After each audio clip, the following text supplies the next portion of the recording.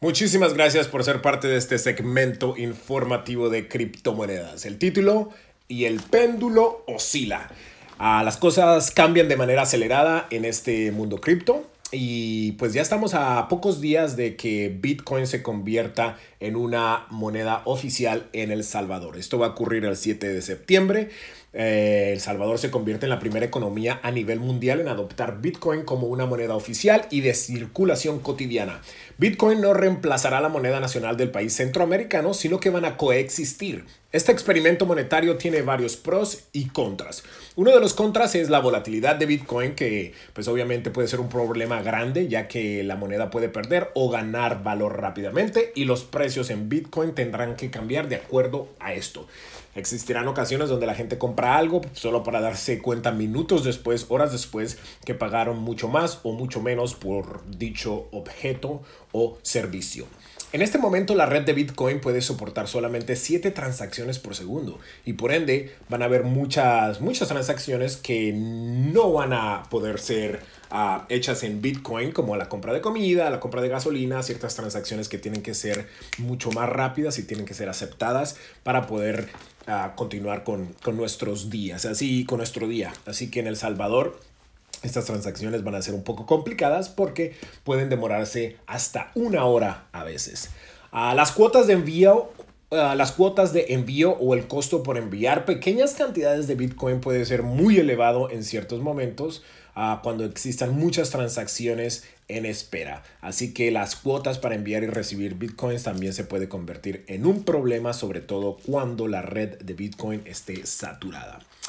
Las personas que no estén muy educadas en El Salvador en cuanto a la tecnología y cómo usar una cartera digital para recibir y enviar y guardar bitcoins pueden tener ciertos problemas y un desafío. Pero yo creo que esto también puede ser una oportunidad porque el pueblo salvadoreño se tendrá que poner las pilas y educarse para poder empezar a utilizar esta criptomoneda de manera cotidiana.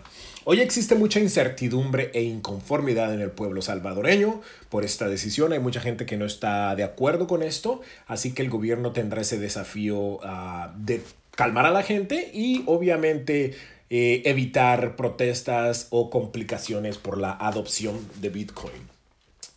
En cuanto a los puntos positivos, El Salvador pues está a la vanguardia. Es la primera economía en el mundo en adoptar a esta criptomoneda de manera legal y se convierte en un país que todo el mundo va a tener la mira encima de él para ver qué sucede con este experimento. En el plano educativo, también el pueblo va a tener que educarse muy bien sobre el uso de estas criptomonedas, de las carteras digitales, de los precios, cómo guardar, cómo enviar, cómo recibir. Y a su vez esto va a crear muchas plazas de trabajo para poder acomodar esta nueva adopción. Y estas plazas van a ser muy innovadoras, empujando así a que la población pues sea mucho más tecnológica. Yo creo que esto es muy positivo. El envío de remesas, que aportan más del 20% del Producto Interno Bruto en El Salvador, también puede crecer bastante y ayudar a la nación económicamente. El presidente Nayib Bukele anunció que ya han comprado muchas bitcoins como reserva nacional y si el precio de esta criptomoneda sigue subiendo, el país va a ver a sus reservas nacionales a crecer al mismo tiempo. En resumen, creemos que, pues, aunque va a ser una transición complicada, a largo plazo tiene potencial a funcionar y El Salvador se podrá beneficiar en aspectos políticos, educativos, tecnológicos y obviamente financieros. Vamos a ver qué sucede. Hablemos de Cardano. Cardano es una cadena de bloques muy similar a Ethereum, donde la gente puede crear contratos inteligentes, pero con mayor capacidad y rapidez que Ethereum. Los fundadores pensaban que obviamente Ethereum estaba realmente no estaba diseñada para uso masivo y que había tenido muchas divisiones y bifurcaciones que interrumpían la red. Así que pensaron que ellos podían mejorarlo creando Cardano. Cardano, que usa las siglas ADA para su token, ha subido más de un 3000% de valor en los últimos 12 meses, colocándola en la posición número 3 del mercado cripto detrás de Bitcoin y Ethereum. Cardano utiliza Proof of Stake, que es una prueba de participación, que utiliza mucho menos energía Y la red elige quién crea el siguiente bloque mediante un sistema ya programado. El equipo está trabajando en una versión de Cardano en la que no es necesario que todo el mundo almacene una copia completa de la cadena de bloques, lo que permite que más personas utilicen la red y al mismo tiempo sea capaz de gestionar más transacciones. Aquí vemos una gráfica en nuestro boletín que nos ilustra cómo Cardano resuelve muchos problemas que Bitcoin y Ethereum no ha sido capaz. Menor consumo de energía gracias al consenso de prueba de participación y costo menor por transacción, verificaciones mucho más formales y rápidas, y soporta NFTs y muchas otras características que ya han estado en desarrollo por esta cadena de bloques Cardano. Vamos a hablar de otra cadena de bloques muy interesante que se llama Solana. También es una blockchain de alto rendimiento que soporta contratos inteligentes y aplicaciones descentralizadas. Utiliza un mecanismo también de Proof of Stake, prueba de participación, pero con un ingrediente interesante que se llama Proof of History. Normalmente los validadores de las cadenas de bloques tienen que comunicarse para poder aceptar transacciones. En este caso, con Solana lo que hacen es solamente estampar el tiempo y la hora de verificación y ya pueden seguir aceptando otros bloques, otras transacciones, y esto pues maximiza la eficiencia y permite que Solana procese cerca de 50,000 transacciones por segundo, algo impresionante si lo comparamos con Bitcoin, que procesa por ahí 7 transacciones por segundo, y Ethereum, que procesa 16. A diferencia de otros proyectos similares como Polkadot o Ethereum 2.0, la segunda versión de Ethereum, Solana es una cadena de bloques que no delega operaciones a otras cadenas adjuntas. En comparación, pues es impresionante ver qué tan rápida es Solana. Ellos han experimentado con transacciones pues de hasta 400,000 transacciones por segundo y no han tenido problema. Aquí lo interesante va a ser si ellos tienen la capacidad de obviamente soportar el volumen de transacciones que tiene una cadena de bloques como Ethereum. En este momento ya tienen varios clientes trabajando en el ecosistema de Solana. Audius, es una de las aplicaciones de audio más interesantes en la cadena de bloques. Ha sido construida en Solana.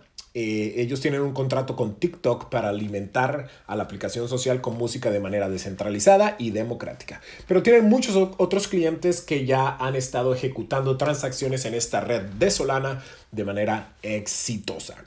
Aquí tenemos una gráfica que nos ilustra cómo el precio de Solana se ha triplicado en los últimos 3 meses prácticamente, y han recibido más de $30 millones de inversionistas como Andreessen Horowitz y otros muchos, posicionándolos así en un buen camino para seguir creciendo. Hablemos del mercado de NFTs. La revista Fortune de este mes tiene como título Cripto contra Wall Street. Su portada muestra las mascotas de proyectos populares como Uniswap, el unicornio, Aave, el fantasma, y el famoso zorro de MetaMask. Es una gran fiesta junto a varios influyentes del mundo cripto. En la portada muestra una imagen similar a Alicia en el País de las Maravillas, que se eleva sobre el sistema financiero heredado, eclipsando las siluetas de los bancos, los rascacielos y el icono toro bursátil. Es una pieza impresionante y que hace la declaración de que pues así no esté preparado Wall Street, las criptomonedas están aquí. La persona que diseñó esta portada se llama People Pleaser y van a sacar 256 piezas de la portada en formato NFT. 256 porque eso es lo que compone las claves criptográficas asociadas con criptomonedas como Bitcoin y Ether. Cada NFT va a costar un Ether y en lugar de subastarlas, pues las van a vender a ese precio fijo.